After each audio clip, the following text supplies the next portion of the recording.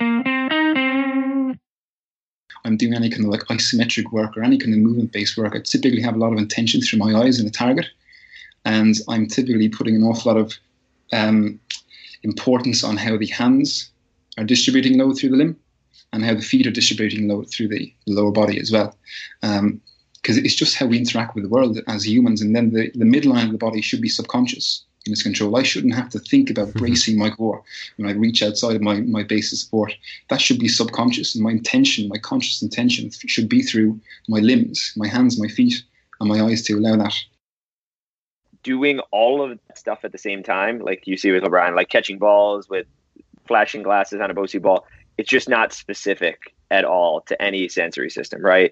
One of the things that we try to do, especially with IKN, like Ryan was just talking about, be specific with your assessments. Know what part of the vestibular system is going to activate the posterior chain and attack that with your neural priming drills. That was Dr. Ryan Foley and Dr. Kyle Paxton. I'm your host, Joel Smith, and you're listening to the Just Fly Performance Podcast. For episode 175, the theme is neurological training and performance. Ryan Foley and Kyle Paxton together run the business Integrated Kinetic Neurology, which is a resource for therapists, coaches, and trainers on neurological training systems. Dr. Foley and Dr. Paxton both have the common thread of being dissatisfied with the traditional rehab and performance routes and found much better results upon going into a neurological model. So neurology. I always loved learning about the role of the nervous system in training. As Kyle mentions early in the show, when you really think about it, everything is neurology. We read books like Super Training and high-level resources like that, and one of the common threads is the nervous system is king. It is the controller of everything. What I really love about these two is they've taken the science of it and made it something that's not just a series of interventions, but also something that you can see show up in any athlete, watching any athlete perform. For example, looking at their eyes and their hands and how that all connects, and their feet, and how that all connects into the skill trying to be performed. For the show today, Ryan and Kyle are going to get really into the primary sensory systems that contribute to human movement and performance and why they matter. And whether you're a coach, trainer, therapist, these are things that all are at the core of human performance. So within those three systems, we're talking proprioceptive system, visual system, and vestibular system. And on the show, Ryan and Kyle are going to get into practical, not only ways to observe this in action, but also training interventions and ideas and philosophies that anyone can use, and just to get a new layer of understanding of what you're doing. Along the lines of Dan Fichter, I always love talking neurology and performance. It's absolutely an important direction that this field is going. So with that all being said, let's get on to the show with Dr. Ryan Foley and Dr. Kyle Paxton. Hey guys, thanks for being on the show today. Really appreciate it. I'm excited to get a show on neurology. I've had some great talks with people like Dan Fichter, and I'm excited to talk to you guys today. So could we start off by you guys sharing briefly who you are and what led you into this path of neurology in your practice? Yeah, so my name is Dr. Kyle Paxton. I got my bachelor's in exercise science up at SUNY Brockport in New York, and then went on and got my doctorate of physical therapy from Nazareth College, all up in Rochester, which is why it's funny when we talk about Dan Fichter, very close colleague of mine. I credit a lot of me getting into this world to him. And the reason I got into this neurology space is because when you really think about it, everything is neurology. The thing I talk about a lot is people like to talk about orthopedics, but you can't truly understand orthopedics without understanding neurology. And as I got into more practice and started working with more clients and athletes, that really started to become clear to me. So I took a deep dive into that world, and we've kind of been pushing forward ever since then. And we created Integrated Kinetic Neurology to try to take that complicated world that is neuroscience and make it really, really practical. Yeah, cool. Yeah, thanks for having us, Joel. I'm in the same boat as Kyle. I graduated with Kyle, and after I graduated, I moved into New York City. I was working with a lot of clients down actually the Wall Street. I was working in a little physiotherapy practice down there, and I was using all the tools, all the treatment methods I learned in school. Wasn't really getting anywhere, and that's what kind of triggered me to go down the path of looking at different systems, because I think in school we all learn how to assess and treat the low tolerance of peripheral tissues, certain peripheral tissues like your muscles and joints. But I think we forget to consider that the brain relies on more than just muscles and joints to actually experience the world. Again, the brain's in that little black cave, and the only way it has access to the outside world is through the sensory systems. And so we took a shift to looking at the body from, okay, can each sensory system actually experience load well? Can it tolerate load well in a clinical environment, which is much different to the complex, chaotic environment in the real world, and especially when you get out into a sporting situation where you don't have time to necessarily listen and interpret the feedback from your muscles and joints. There has to be good predictive capacity there to be able to perform well. So my background after school, I went and I took a course called proprioceptive deep tendon reflex. It's kind of a mouthful, but it was a course that looks at how the unique individual responds to different kinds of sensory input.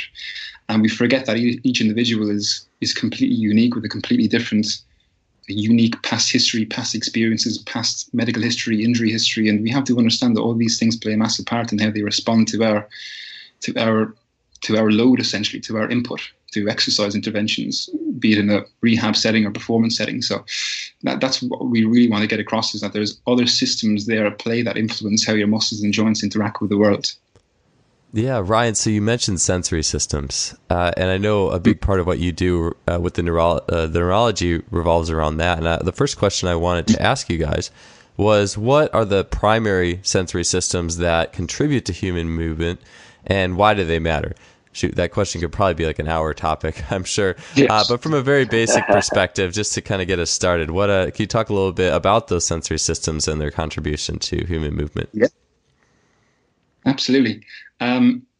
So, I mean, sensory feedback, both from an internal perspective and an external perspective, is what drives our ability to respond to the world around us. And we want to step back and understand, can each sensory system actually do its job well in transmitting information to the brain? Because again, every stimulus to our system has to be transduced into a nerve impulse so our brain can actually make sense of it. And so the majority of the sensory input that goes to our nervous system is made up of the information that goes through our proprioceptive system, our muscles, joints, tendons, ligaments, but also through our visual system and our vestibular system. And so, like I said before, we spend an awful lot of time looking at the low capacity of the muscles and joints, but an awful lot of the manner in which our muscles and joints interact with the world is heavily dependent on how the visual system and the vestibular system is actually communicating with the proprioceptive system. And it's something that we don't even think about until a problem arises in those systems. And so when we think about the vestibular system, for example, it's worth noting that on a survival level, some of these systems matter more than others. And so when you think about the vestibular system, the main job of my vestibular system, which is located in my inner ear, its job is to turn head movement or head acceleration into language that my brain can actually make sense of. Right, so my brain can get an idea of how orientated I am with gravity and also with the rest of my body as well. And so I'm sure a lot of your listeners out there have worked with athletes that have experienced concussion, but also people who work with like clients in pain or any kind of other stress-related or pain-related condition that may have come across people with vestibular issues like vertigo or other dizziness. And you have to kind of ask yourself, how well do you move, or how coordinated is your movement when you have a vestibular disruption? When your vestibular system is affected, your movement coordination goes to sleep again. It's very, very difficult to move. And so it tells you how important the vestibular low capacity is in driving the proprioceptive system as well. And there's many different reflexes that connect our vestibular system to our eyes and our vestibular system to our body. And one of the fastest reflex pathways in the body is your vestibulospinal reflex. So when my head moves, there's typically going to be a reflexive connection between that head movement and my body through the vestibulospinal reflex, which connects the inner ear to a lot of the muscles around my midline, my trunk, but also through my extremities as well. So let's say, for example, when I'm jumping off a box, I can't just rely on the feedback from the length of my muscles, the position of my joints, but my brain needs to pick up that information about the acceleration of my head. So if my brain perceives my head going straight up and then dropping down to the floor, it's going to say, hey, I'm moving down. at a fairly fast pace. So that one of the ways the vestibular system is going to help us adapt to that collision against the ground is to increase the amount of tone that we hold in our muscles. So it's kind of a feed-forward type of mechanism to help prepare us for how we respond to the landing. Right, and particularly it's going to connect with the anti-gravity muscles, the extensor muscles. So it's the vestibular system allows us, it aids our proprioceptive system in adapting to movement and being able to be efficient with our movement. And the same thing with the visual system as well, in that we need to have good peripheral awareness when we're running and we're participating in high intensity movements, because we need to know what's going on around us so we can react to unexpected perturbations. Like if I'm a soccer player and I'm running up the field, if I haven't got good peripheral awareness and I don't see someone running at me to my left, if I catch them too late, I'm not going to be able to kind of set that tone in my body to be able to react and be more efficient with my movement coordination. But also in the same way, I need to be able to stabilize my eyes on targets when I move as well, because being able to stabilize my gaze on targets as I move reduces an awful lot of noise in the nervous system, but it also allows me to drive a lot of intention, maximal intention through movement. And that intention behind movement is so important because it allows a structure in our brain called our cerebellum to be able to compare what's actually happening with our movement versus what I intended to do. So it allows that coordination to occur in much more of an effective level to be able to adapt to unexpected perturbations. Right? And so it's really kind of a nice symphony of vestibular system functioning, understanding how it's loading, visual system and the proprioceptive system. And you can kind of break all those systems up into subcomponents as well and really ensure that every system is well able to tolerate load. And then you can start to kind of add more noise and more variables to really take an athlete to the next level, but also help people with any kind of pain-related problems as well. So hopefully that wasn't too neuroscience-y. Yeah, no, that was a great summary. Shoot, it probably clocked in at what probably could have been an hour plus presentation of the whole course. Please clocked in probably still under 5 minutes. So that was awesome. Cool. One of the things I wanted to follow up, or Kyle, did you have any to add on to that before I added a question in there? Well, no. Well, I think we'll find out quickly here. I tend to be the summary guy when we're on podcasts together, but I think that the main thing that we want people to take away is understanding that speed, power, strength is not just all about the muscles and tendons and the joints, right? And when you can start to say, okay, I need to make this athlete faster on the field, maybe it's not just about adding more load on the bar and making them stronger so they can create a greater ground reaction force. Maybe it's if we improve that peripheral vision of the athlete, then they can react quicker and utilize that potential force that they have. We talk a lot about expression of force versus the potential force, right? And the sensory systems allow you to fully utilize the actual structure that you have. And that's where we start to bridge the neuro orthopedic performance side of things when you can look at it through that lens. And I think that's an important takeaway. But like Ryan said, I think if you can start to understand that the proprioceptive system, the vestibular system, and the visual system are the primary drivers of how our body can respond to the outside world, it can really start to change the lens that you look at your programming through, that you look at how athletes move through, and it can open up a lot of new windows. One of the things I always think about every time this topic is brought up, and I've mentioned this to Dan in the past as well, is the idea, and everyone will always say this, in the world of jumping or jumping height, pretty much everyone jumps the highest after they play a game of pickup basketball.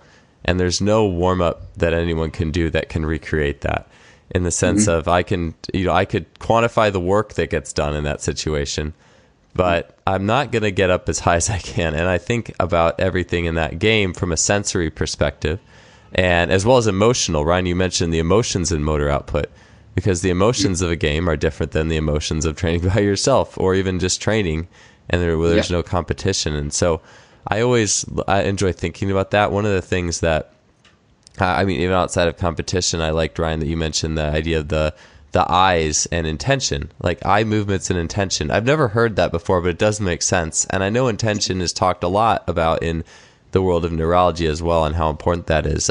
Would you guys mind expanding briefly a little bit on that topic of eyes and intentionality? Yeah.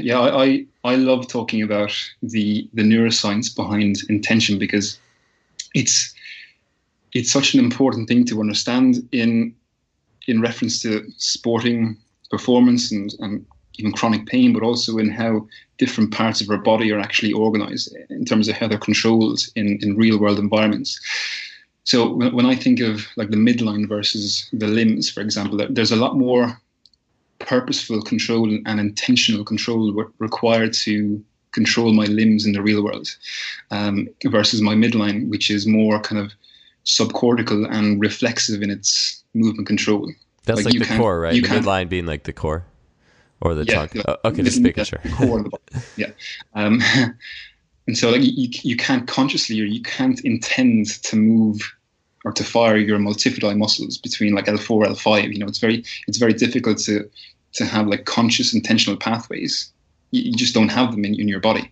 And so when you think about intention or motivation to move, typically our intention to move is driven by a part of the brain called our limbic system, which generates motivations, right? So typically when I see something, again, I'm going to generate an intention to achieve some kind of future state with, let's say if I'm picking up a pencil, I'm generating a future state or that I want to achieve with that pencil in my hand, let's say. And so that limbic system communicates with the part of the brain called your frontal cortex, which houses your motor cortex, where we generate motor output through. And so the frontal cortex gets that information, and the frontal cortex really generates very unspecific motor output. Okay, so like a lot of this functional neurology, kind of these concepts come from people who have had pathological neurological issues. Like if you have a cortex stroke, like a pathological stroke, again, you'll typically lose movement somewhere, especially in the frontal cortex. Versus if you have an issue with your cerebellum, you'll typically still have movement, but you'll have very poor control of that movement. And so when the frontal cortex gets that information from the limbic system, it has to communicate with the cerebellum. And so let's say if I'm moving, if I want to reach out with my right hand, my left frontal cortex will typically initiate that movement, and they'll talk to the same side cerebellum, which kind of, it's obviously much more complex than this, but it kind of stores a lot of your movement experiences, right? And so the frontal cortex says, hey, cerebellum, what's the best way to carry out this task? And the cerebellum says, hey, this is the best way to do it. Let's do it this way. And then the frontal cortex generates the actual motor output, but with the help of the cerebellum.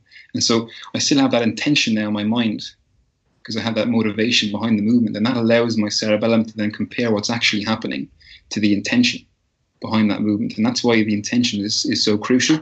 But when we think about how most of us generate intention through the real world, with real world movement, it's typically through our eyes, through our hands, and through our feet. Right, so I intend to reach out for something with my hands. I interact with the world through my feet. Like, I haven't seen anyone running down a field yet on their knees or their hips. And so it's a lot about how you interact, how forces interact with your feet, and how that force dissipates up through the chain. And same thing with the hands, how the hands kind of collect and accept force from the external environment and dissipate and kind of accept that load and transmit that load up through the chain. And the eyes allow us to kind of maintain that smooth coordination through our hands and through our feet. So whenever I'm doing any kind of like isometric work or any kind of movement-based work, I typically have a lot of intention through my eyes and a target, and I'm typically putting an awful lot of importance on how the hands are distributing load through the limb and how the feet are distributing load through the lower body as well. Because it's just how we interact with the world as humans, and then the midline of the body should be subconscious in its control. I shouldn't have to think about bracing my core when I reach outside of my base of support. That should be subconscious, and my intention, my conscious intention, should be through my limbs, my hands, my feet, and my eyes to allow that motion to occur. Because I think a lot of us have kind of been taught that or come across that example of like when you put your hands in the kind of the base of your neck, right beneath the occiput, and you kind of move your eyes left and right, you can kind of feel that change in tone.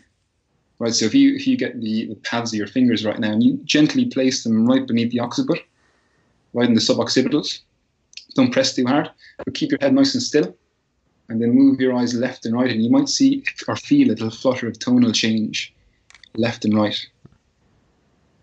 Interesting. I'm doing it right now. You're feeling that change in tone in the suboccipital muscles, because when you move your eyes, it generates an intention to the brain that you're about to move in a certain direction. Okay, and so that's the whole importance of, or it kind of adds to the importance of keeping your gaze nice and stable and controlled during movement, because it allows for less noise, less chatter in my nervous system when I'm actually carrying out coordinated movements. Whereas if my eyes are constantly moving left, right, and center, my brain's constantly getting this feedback through a spinal or a neurological pathway called your tectospinal tract, which takes visual information and changes the tone of your body to get ready for movement.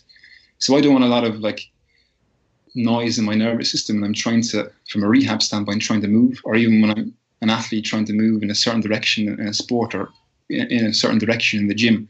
I want my eyes to be stable to reduce the amount of noise and chatter in my brain, so I can really focus on that directional output through my hands, through my feet, and of course through the eyes.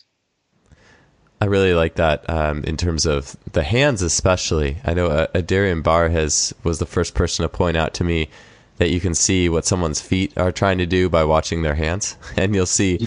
And then all of a sudden, I'm watching these track meets, and I'll see different athletes, be it jumpers or sprinters, with different hand alignments. Like their fingers are in these crazy. Some of them have a Spock hand. Some of them are like crossing the, like where you're crossing. Let's say I'm looking at my hand now. The second and third fingers together over each other, or the pinky finger will be out, because it's always trying to mirror what the foot's trying to do. So I had kind of thought about that in my head before, but I've never thought about the role of the eyes in the intentionality. So it's a really cool trifecta. And I know also the core, being reflexive, like you can't think about what your trunk or your core or midline is doing and do anything athletically effectively for the most part. It just, you'll be really in trouble slow. if you're worried about what your midline's doing when you're reaching out, or with your hands, you're reaching with your feet to try and accept stress from gravitational forces and even unexpected forces, Yeah, that's why the brace the core during any movement, like cue, is always kind of always an interesting one to me. I've never found that to be an effective strategy. I guess unless you're getting punched in the stomach, but maybe that would be a different neurological signal. I don't know.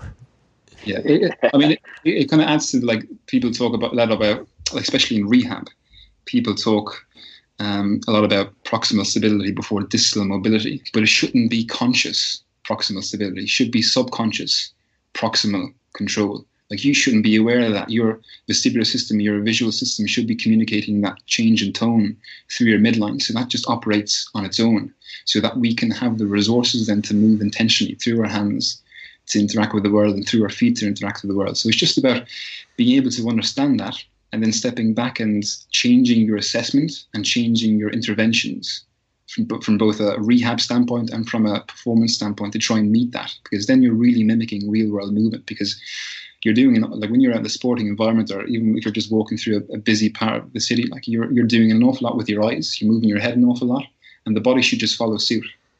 The body should be able to coordinate itself underneath all that load and that noise that's going on from the neck up.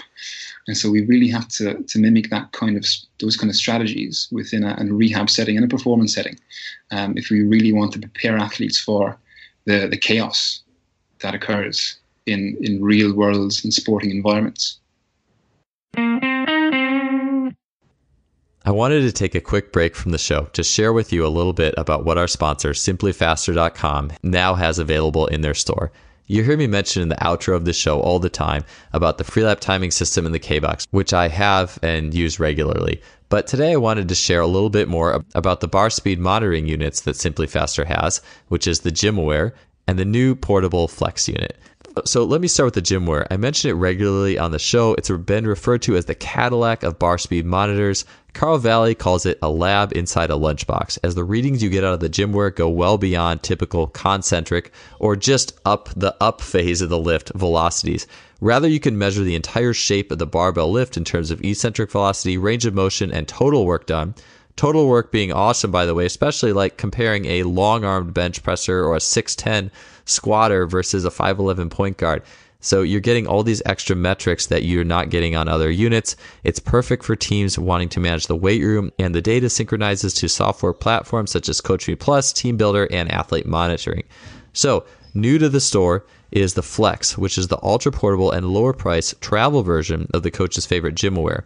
So just like the GymAware, the Flex measures the shape of each rep, range of motion, total work done, eccentric dynamics.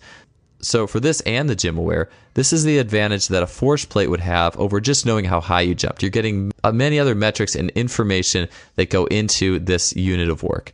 Compared to similar portable bar speed monitors, this unit gets the entire rep rather than a fraction. So you have here 2 awesome tools.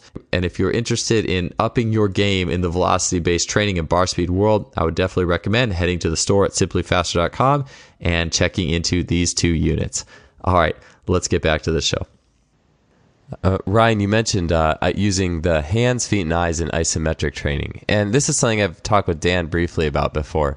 But could you expand on that? Because I know the listeners, the audience, we've done a lot of shows on isometrics on this podcast particularly. I just did one that released yesterday with Dr. Mark Wetzel on the same thing. And so I know a lot of people are using them, be it for tendon health or the neurological benefits of the movement. Yeah. But so what are some examples of some ways that you would potentially enhance an isometric using the hands, feet, or eyes, or your instructions in that? Yeah, sure. We definitely want to get as practical as we can today to give your listeners a lot of clinical kind of scenarios that they can use. So when it comes to isometrics, I think in very simplistic terms, isometrics really allow you to experience load in a safe and controlled manner while still being able to produce a lot of motor output. So it's a really nice way to start by reducing the noise to the nervous system, but by enabling it to experience load. And I think when you really step back and think about isometrics, what's most important to me about isometrics is where you're delivering that isometric load. Not about the actual time or the tempo early on, but where you're delivering it. So because a lot of us, when we jump off a treatment table, or if we're in a clinical environment or a performance environment, we typically all stand up on 2 feet and walk. And so anytime an athlete or a client comes to see me in my clinic, I really want to get an idea of how their nervous system is accepting load through their feet, no matter what they have. If they have a neck issue, headaches, anything. And so what I typically do is I kind of break out a few assessments to challenge each sensory system. And one of the things that I do is, it's kind of hard to describe now without actually doing it. So I'll get the individual in kind of like a gait-specific stance. Let's say I have them kind of in a stride stance with the right leg in front and the left leg behind. And I've got maybe like 70% through the right leg, 30% force through the left leg, with a little bit of a bend in the knee to try and get some co-contraction qualities in that right limb. And what I'll have them do then is I'll have them close their eyes, because when I have them close their eyes, I'm essentially seeing how does their nervous system trust the information coming from the peripheral tissues in that position, right? Obviously, you're getting some vestibular load as well there, but I'm really trying to see, does their brain actually trust the information coming only from the proprioceptive system? And if they do okay with that, then that's good. And then I'll have them maintain that position. Then I'll have them rotate their rib cage to the left, let's say. And so if my right leg's in front and I'm rotating my rib cage to the left, I'm lengthening certain peripheral tissues in that limb. So that's changing my physiology. Whenever I change position, that changes physiology. That changes how the nervous system is going to respond to information. So I'm loading up more medial tissues there. And then I'll get them into that position. And then I'll have them close their eyes then to see, does their nervous system actually trust the information while those peripheral tissues are being lengthened and loaded? Because that could change everything. Then they might experience a lot more sway, a lot more movement. So it gives me information about how the nervous system trusts that information. Then I'll have them rotate the other way into that end range and have them close the eyes. So I'm loading more the posterior lateral tissues throughout the whole lower limb and close the eyes. And almost all the time, I'll notice a difference there. I'll notice the difference between when the medial tissues are loaded versus the lateral tissues are loaded. And all that does for me is it helps guide where I want to deliver my load, my isometric load first. So if I find that when they rotate to the left, when they're loading more medial tissues and they experience a lot more sway, a lot more instability in their movement, I know that there's not a lot of trust there between that receptor feedback to the brain. And so I know exactly where I want to deliver my isometric load, maybe in my manual therapy, to try and help redistribute the load through the whole limb. Okay, because that's going to affect everything that transmits up through the midline, up through the neck and everything. So even if I'm doing even any kind of like neck isometrics or upper limb isometrics, I'm having them engage that specific position where their nervous system potentially it was perceiving some kind of threat through those tissues to help enable it to safely experience load there. Right? And even if it's with someone that has some kind of lower limb issues, then I know exactly where I'm doing my isometric loads first. Instead of just doing very, very generalized isometric loading, I know exactly where I'm doing it, where that athlete needs load first before I start to just annihilate them with stimulus. Does that make sense? Yes, I think so. So is the closing... Can you remind me again what the closing of the eyes does? Are you having them close their eyes at a specific point, or are they having their eyes closed for the whole thing to be able to zero in on? No. Or how does? Can you explain that again? Yeah. I'm looking for in specific positions there, because it's challenging to do, especially if you're moving with your eyes closed and you're rotating with your eyes closed. I just want to see how do they trust certain positions. So in each position that I engage, my nervous system has to ask itself, do I actually trust the information coming into my system in this position? So when I'm standing in a stride stance and my eyes are open, I rotate my rib cage to the left, I'm loading up certain peripheral tissues in my lower extremity, and then I close my eyes, and then I'm checking to see what happens there. Because in that moment, I'm not getting a lot of visual feedback. So then the reliance or the dependence shifts to now the brain has to focus only on the proprioceptive information and the vestibular system information too. So I can get an idea of like what peripheral tissues does my brain actually not trust being loaded? Because then I know that from an athletic standpoint, I want to get the nervous system to trust information from every peripheral tissue. Yeah. Because that's going to help me redistribute the load throughout the entire over greater surface area, which is obviously going to have massive carryover into how long I can sustain performance and how much load output or motor output I can actually produce as an athlete. And I'll just use that from an assessment standpoint. And then what I'll do is I know exactly where to perform my manual therapy to just try and kickstart that load delivery, and then where I'm going to perform my isometrics. And then when I have that isometric load, I start to layer other things on top. That's when I start to layer visual work. That's when I start to layer vestibular work, because I'm getting very specific with where that nervous system, that unique nervous system needs load, without just trying to just throw isometrics at an individual without really understanding what they need. And that all comes back to really making your assessment and your interventions as unique as possible, because everyone has different past experiences, everyone has different past injury history, so you have to respect that when you're working with clients as well. And it's the same. You can do the same thing with the upper extremities as well. I think adding, like, if we want to talk about how you can add more kind of neural engagement to just a basic isometric, I do an awful lot of like dual tasking with isometrics, because typically as athletes and as individuals that move through the world, we don't just consciously bring our awareness into kind of a peripheral tissue in the body when we're moving, but that peripheral tissue should be able to do its job while I'm doing something else.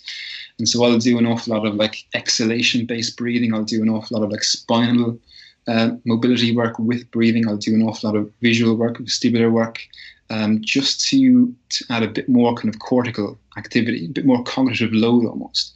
And there's a good bit of research on how we can improve our response to painful stimuli and our ability to respond to unexpected perturbations when we train with a dual tasking manner as well, because it's almost like we're trying to make that isometric load a bit more automatic while I'm doing something else with the nervous system. So there's a bit more of a carryover into my kind of automatic kind of storage within the nervous system, so I can call upon load, a safe load in that peripheral tissue in the real world without having to consciously think about it, if that makes sense. Yeah, I love it. It reminds me of I've seen Cal Dietz do videos on something he called neural perplexity that remind me of that exact same thing. Or there was something where I think it was a study where some people were doing like a bike ergometer training system, and one group just did the program and the other group did it the same program, but they had to solve math problems while they were riding the bike. And then at the end of the series, they saw who could have the most improvement in just riding the bike, just the training program. And it was the program that had the group that had the other things going on, because they they had their RPE was like their rate of perceived exertion was higher when they were actually training with the math problems than when they didn't have them. I don't know if that's the same thing. Maybe I'm just kind of going off into something else. But I did have a couple follow-up questions. But before I ask them, Kyle, did you have anything to add to that? Well, I think the biggest gap that I see is exactly what Ryan said. Isometrics tend to be trained in such a conscious way, just focusing on the peripheral tissue. And that's just not how we move through the world. And if we're really trying to get the optimal carryover to performance specifically, there's not going to be any time where you're on the field that all those sensory systems aren't going to be having to work together. And then on top of that, you have to problem solve on the field as well, right? Like you're reacting to visual stimuli and having to actually have a cognitive load with it. So that's why dual tasking is great from one, just adding sensory stimulus as a whole, but the concept of dual task and having it be a little bit more coordinative or having extra layers to it outside of just, okay, let's have a gaze stability with just be staring at a point while you do this, right? Yes, that's adding visual load, but I think when you can think about it through more of that dual task lens and trying to engage multiple sensory systems and trying to increase the cognitive load as a whole, it can really start to improve your carryover elsewhere. I've just seen so much isometrics being, let's hold it there, let's hold it for a minute, and let's focus on contracting this muscle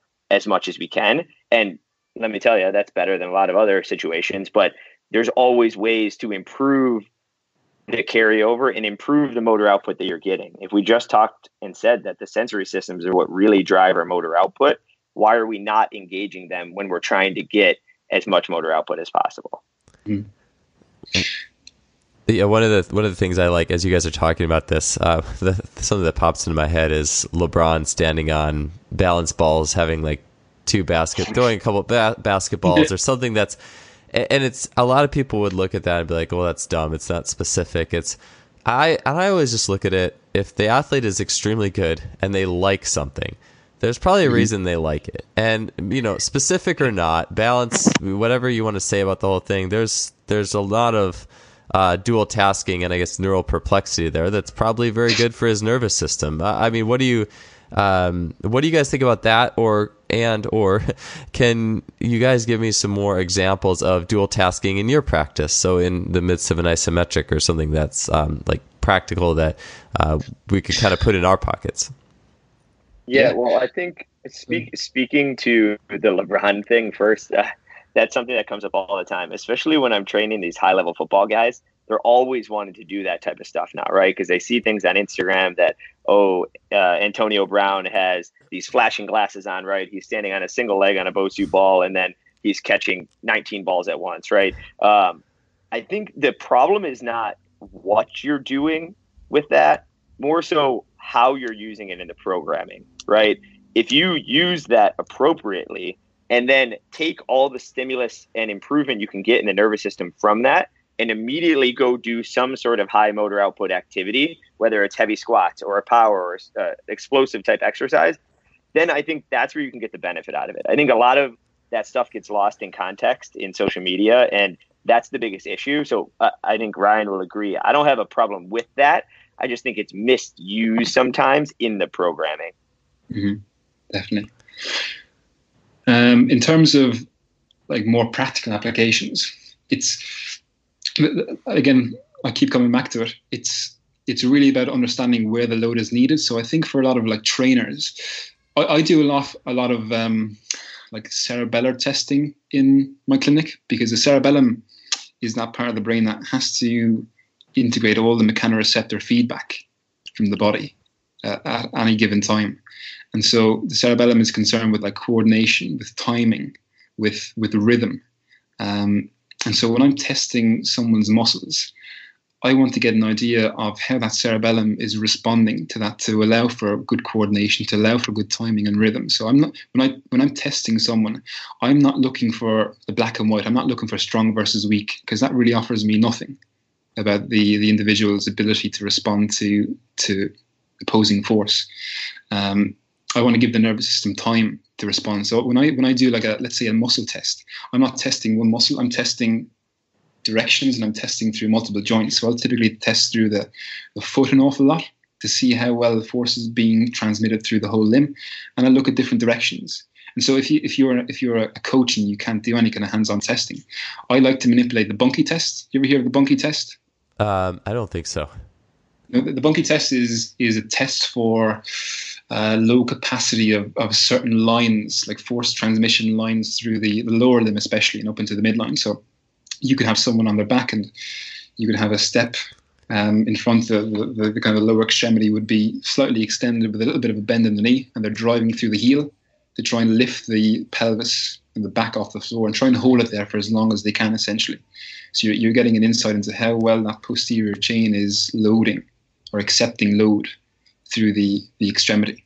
And again, you have certain ranges for what's good and what's not good. But if you like, a lot of that stuff is done through the heel, but you don't push off your heel as an athlete to propel yourself forward. And so I do an awful lot of testing through the foot, right? Typically through around the midfoot, forefoot, to see how well force is being transmitted through the foot, up through the knee, up through the hamstring, into the hip, and to get an idea of how different directions play a role in movement. So I'll see if there's any difference in how I can respond to load through the anterior chain, the lateral, medial, posterior. And so typically what I find in clinic is that a lot of the time the posterior kinetic chain from the foot through the plantar fascia, up through the calf, up through the hamstring, into the glute, isn't able to coordinate movement well. I'm not saying it's not strong, but I'm saying it doesn't have it can't really respond to like incremental load, where like when you start very gently through the foot and you slowly build, they'll push down on the brakes or on the accelerator and like drive their foot down to the table. And because I think a lot of athletes kind of get the idea that strong is good and weak is bad, but that's not the case. I think a much better reflection of the state of an individual's neurology is how well they can relax versus how quickly they can kind of turn on muscles, you can say. And so I'll actually build up the tension through the foot while having the athlete press down to the table with a little bit of a knee bend to try and get that co-contraction capability into the leg as well. And hold it there for like 7 seconds and build up to 7 seconds. And I'll typically see an incredible amount of shaking in the leg, which gives me an insight that the nervous system is almost freaking out with that incremental load. And so I know that I then have to kind of start building better load tolerance through that part of the kinetic chain there. So I do this thing in clinic, which I don't know if it's massively used a lot. I do like what I call like walking perturbations, you can say, with the hands. So if I find an athlete that has poor kind of cerebellar output through the posterior kinetic chain in terms of it doesn't have good timing, good coordination, good rhythm, I'll get them into like a half kneeling posterior chain isometric. So I'll get them half kneeling. I'm just going to stimulate this so I can better explain it. So let's say I'm going to work through the right posterior chain. I'm kind of putting force through my left knee. I'll put a little step in front, like a 6-inch, 10-inch step in front, and I have my forefoot putting force down through that step with a little bit of a knee bend to try and get that co-activation capability through my foot, my calf, and my hamstring. And then I always think of like the Franz Bosch kind of approach here, where you want to have that kind of universal tractor. I want to build that load tolerance through that posterior kinetic chain, but I also want to leave a bit of room on the outside for self-organization, the fluctuation, right, in that movement. Because I know that I'm not going to just be propelling force through the posterior kinetic chain in a real-world movement. So what I'll have an athlete do is I'll have them kind of drive their forefoot down to the step and get the hamstrings, get the calves working together, and then I'll have them close the eyes and I'll have them walk their hands down the medial part of their lower extremity to add perturbations. Right, so I'm pressing on the medial part of the leg and I'm walking down all the way down to the forefoot. So again, we all know how much of a cortical map the hands have in the nervous system. Mm-hmm. So I'm really building better kind of cortical awareness of that, but I'm also kind of allowing for an internal perturbation to my own external force that I'm putting through the limb. And by closing my eyes, it means that I don't necessarily know when that hand is coming in contact with my leg, if that makes sense. If my eyes are open, I can expect that. So I'll just maintain the posterior direction of force. And then by walking my hands down the medial part of my limb, putting pressure through it, I'm asking the medial peripheral tissues to respond to that external load. And then I'll walk my hands down the lateral part of that limb down to my forefoot. So I'm getting nice length through the posterior chain under load through an isometric. With my eyes closed, I'm really forcing all the awareness on my proprioceptive system. Yeah, if that makes sense. Yeah. Speaking of the hands too, I posted I just kind of discovered this randomly the other day. I was doing a Nordic hamstring exercise, and I didn't even realize I was doing this till I was halfway through the exercise of the set, but I had naturally just put my hands on my my proximal hamstring attachments as I was going down, and I could go further, way further.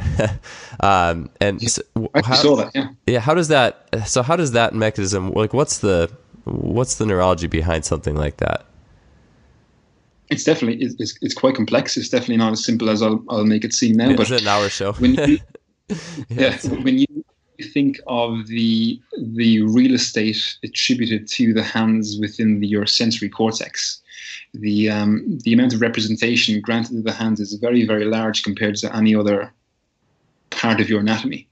And so your nervous system is going to pay attention to what your hands place themselves on, what part of your body you place your hands on. So it's almost like you're going to be bringing your conscious awareness to your hamstring. So there's a difference between subconscious awareness and conscious awareness. And so the cerebellum, the part of your brain that lives behind the brainstem, is always aware of every single part of your body at every single time. Otherwise, you wouldn't be able to stand and do things without being aware of your ankles, where your ankles are.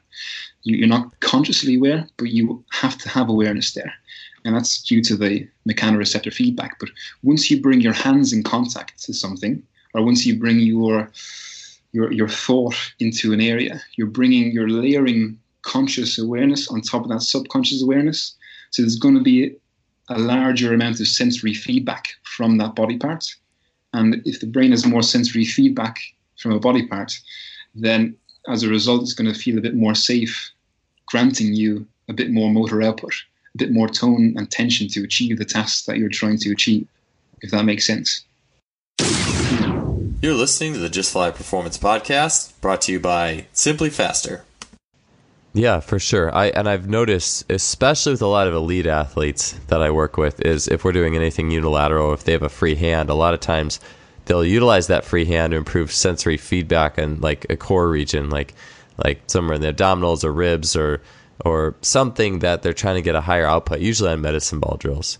But I never realized that at first, and then I realized that was something they were kind of doing automatically to improve feedback through. And like you guys said, the trunk is reflexive and it's not as intentional, so it seems as if you would need the help from the hands on the midline or the central structures of the body to help the reflexive action happen better.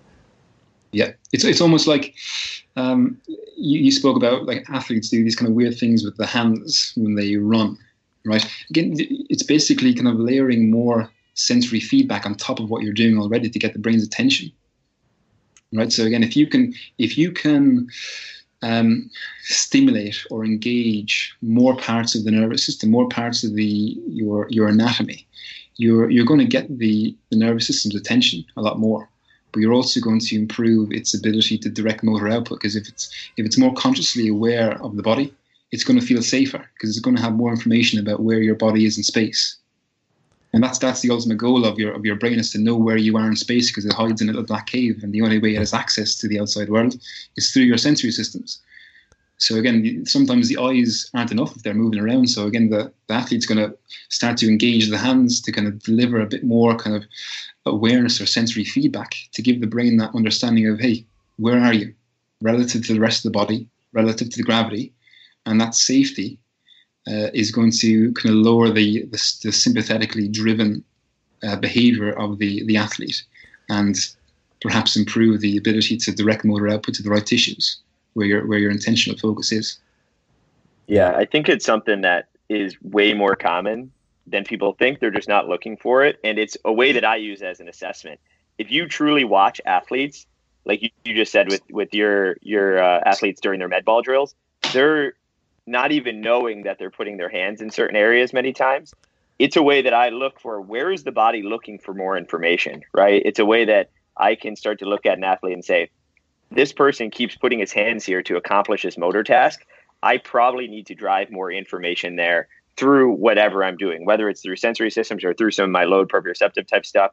But it can really help start to be more specific to the individual in front of you when you can start to notice some of that. Or if an athlete says, hey, I feel a lot better when I have my hands here, that can really give you an indication of where they need more stimulus. Because like Ryan said, the brain's always looking for more information. The more information it has, the safer it's going to feel, the better the motor output's going to be. But use that to drive your training based on what you see. Yeah, it makes sense. The more you hear it, the more it makes sense. Like if the brain doesn't have sensory information about what it's going to do, it's not going to wire power to the movement because it's going to get hurt, or the body's going to get hurt. So for example, for me with my, if I'm needing more sensory information on my hamstrings, doing a Nordic hamstring type exercise, and it's tough because my hands, I have long arms. And so I have the advantage that I bet you there's a lot of athletes who with shorter arms than me who would have a hard time even reaching their hamstrings. But say you had someone in that situation, how are you going to advance that? So you have the information. I need more sensory information there. What are you guys doing with that outside of just me having my hands there? Is there other techniques or ideas that will improve the strength of that movement? That's a good question, because I definitely wanted to get to that before we finished up. So the hands is one way to deliver that information. But if we come back to the vestibular system for a moment, the position of your head is a very important piece of information to your nervous system. And so whenever I turn my head in a certain direction or move my head in a certain direction, my brain is going to pick up that information, and through those reflexive pathways, there's going to be changes in tone throughout my body. Okay, so the proprioceptive system is, especially in upright stance and upright movement, is kind of typically set up to oppose the movements of my head. So let's say if I'm, like, you can think about it with just general walking. A lot of our neurosensory experience through the world is driven by forward motion. Okay, so we typically fall forward, we catch ourselves with our foot. We fall forward, we catch ourselves with our foot. And so in that moment, my head is traveling forward. So my vestibular system is telling my brain, hey, we're falling forward. So where do you think you're going to have to increase the tone and the awareness through? You're going to put it into your extensor muscles, into your glutes, into your kind of back extensors, and say, right?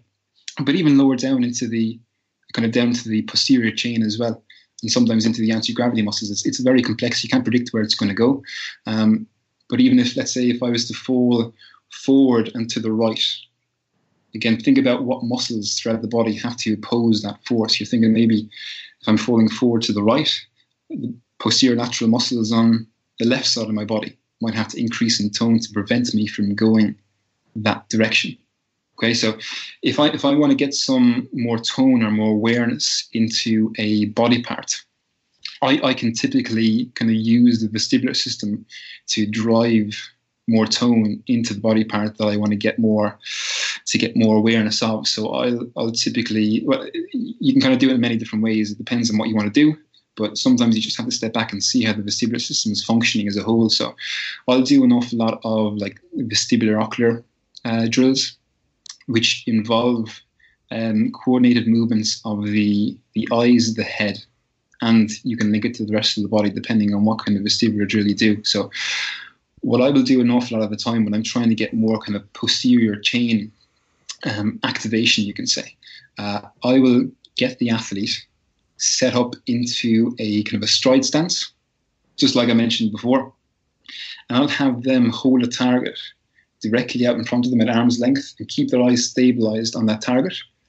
And what I'll do is I'll do what's called like a vestibular ocular reflex cancellation drill, which just adds a bit more kind of challenge to a head and eye movement.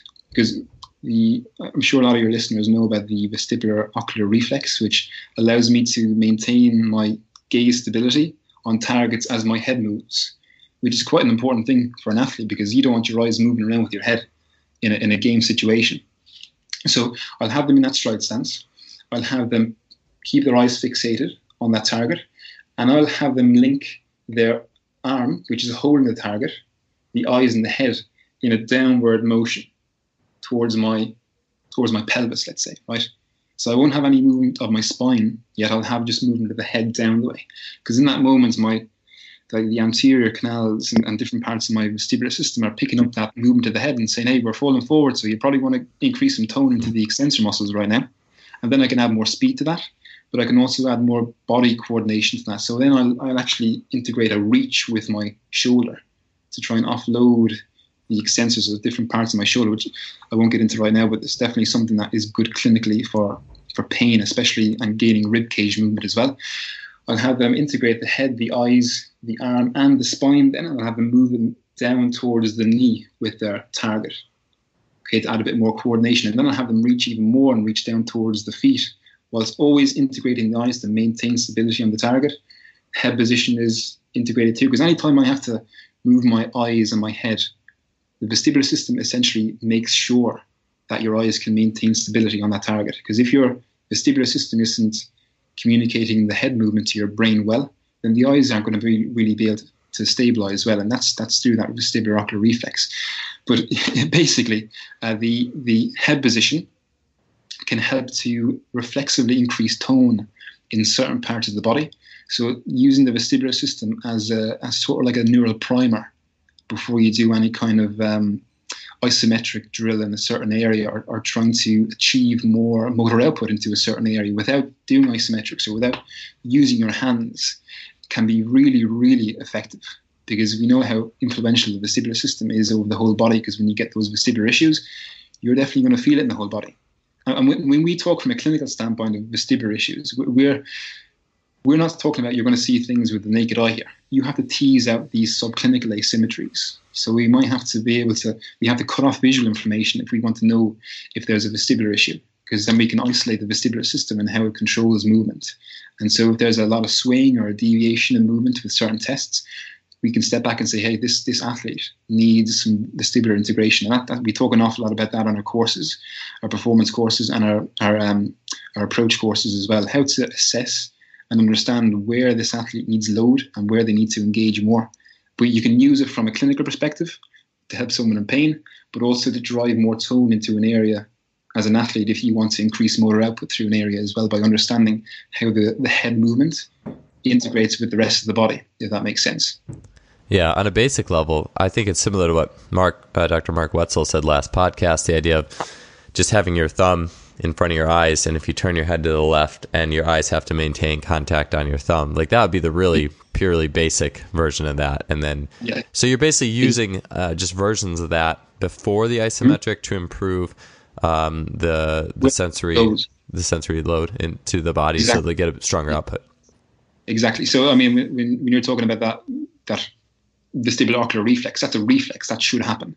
But when you talk about the vestibular ocular reflex cancellation, where I have to link my eyes with my head motion now, that's going to be more of a cortical activation. So that's going to add a bit more kind of brain activation, you can say, to the actual movement. So you have to use more frontal cortex activation to override the reflex, which is a lot more kind of stimulatory to the nervous system. That makes me think about, so I take everything back to pick up basketball because it's the best warm-up.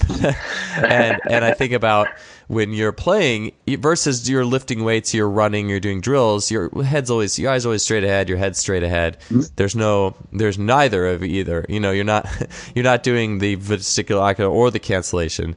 You're just lifting. And so I always think, well, basketball, you're always moving. How could you play basketball and not move your head or your eyes, right? Exactly. And how much of a primer is that? And obviously, there's all the emotional things as well, but to every movement you're doing. And so I think, it's just another cool example to me of how it all works together.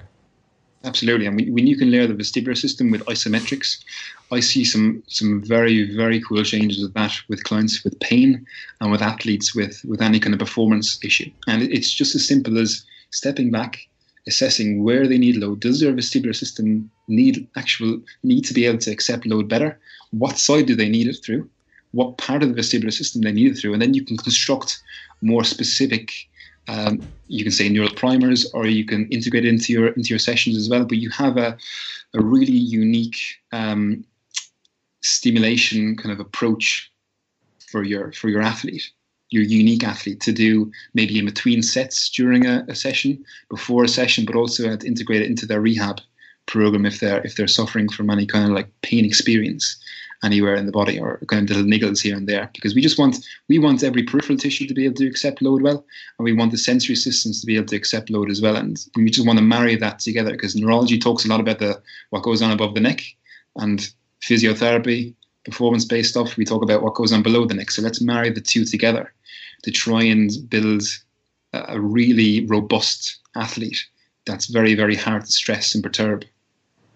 Yeah, I love it. So just with a couple of minutes left, I did want to bring it back quickly. Something, Kyle, that you mentioned, which was the LeBron James stuff, right? But that not being from what I understand, like that's not a standalone training method that you should do. And obviously, the stuff you see on Instagram, there's a lot more to just blindly copying. That's really silly. But the idea of that being a primer, and so I think about. I even saw a guy, I've been trying to rack my brain for his name, actually, the last 30 minutes with the mental space I have, because I'm really disappointed I can't remember his name. But he's a guy who can dunk just as well as age 35, 36 as he probably could at 22. This guy is amazing. He gets his head over the rim and all this stuff. And I see he'll post training videos. And you see this at a lot of elite, just who are good athletes. I mean, granted, this guy's a powerhouse physically as it stands, but he's like doing, cleans on a Bosu ball or whatever. It's like, okay, whatever. Like, we know this is not for what all the reasons are, but I'm like, you know what? This guy is challenging his nervous system. So he's probably getting something from a nervous system perspective out of this. And I've seen things where I saw a video where Paul Chek was doing a bottoms up kettlebell press, a single arm bench press with his back on a physio ball. So a lot of balance. And he's like, he had said, when you do this, you could actually make your bench press afterwards better because of more neural drive. And so I just wanted to ask you any more about the idea of using some of these, I guess you could call them any drill that basically is frowned upon by modern exercise science, or doing a Bosu ball squat, anything like that. But the value of doing those types of things as a sensory piece before main work in training. Yeah, I think one of the things I had said previously is that they're misused, one, in a programming side of things, but two, when you're doing all of that stuff at the same time, like you see with LeBron, like catching balls with flashing glasses on a Bosu ball, it's just not specific at all to any sensory system, right? One of the things that we try to do, especially with IKN, like Ryan was just talking about, be specific with your assessments.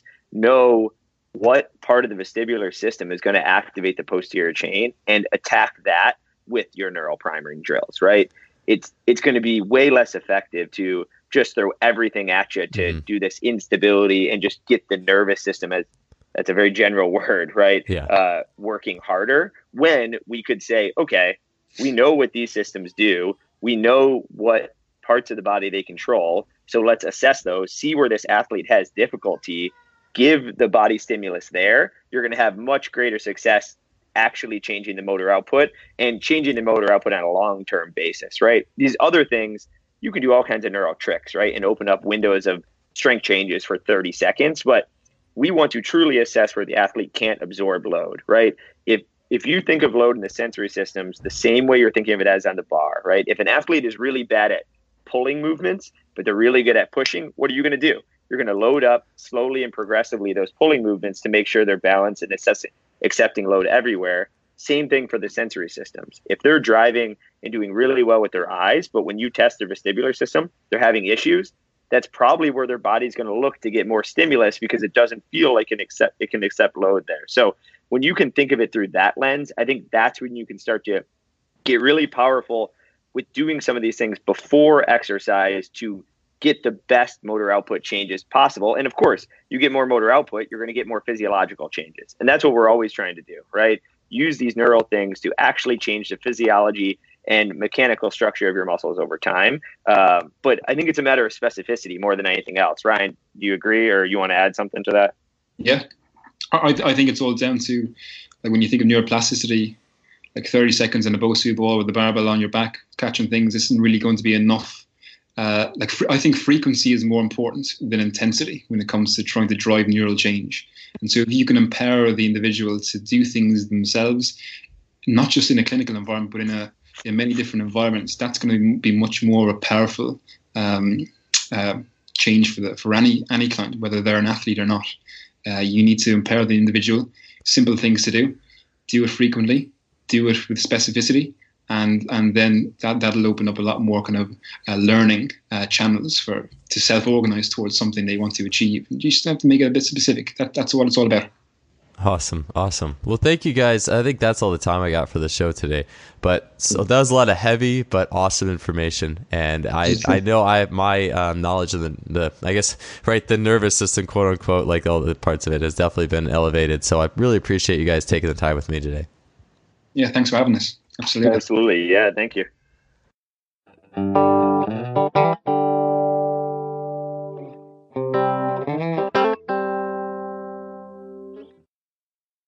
All right, thanks for tuning in for another show. Appreciate you guys being here with us, listening across this diverse bandwidth of topics, and it's just so much fun to explore everything out there in the world of training and having more layers of the onion to go through and more lenses by which to see things that are going on in sport and athletics. If you enjoy the show, you can support us by giving us a rating or review on iTunes, Stitcher, whatever you're listening to the show on.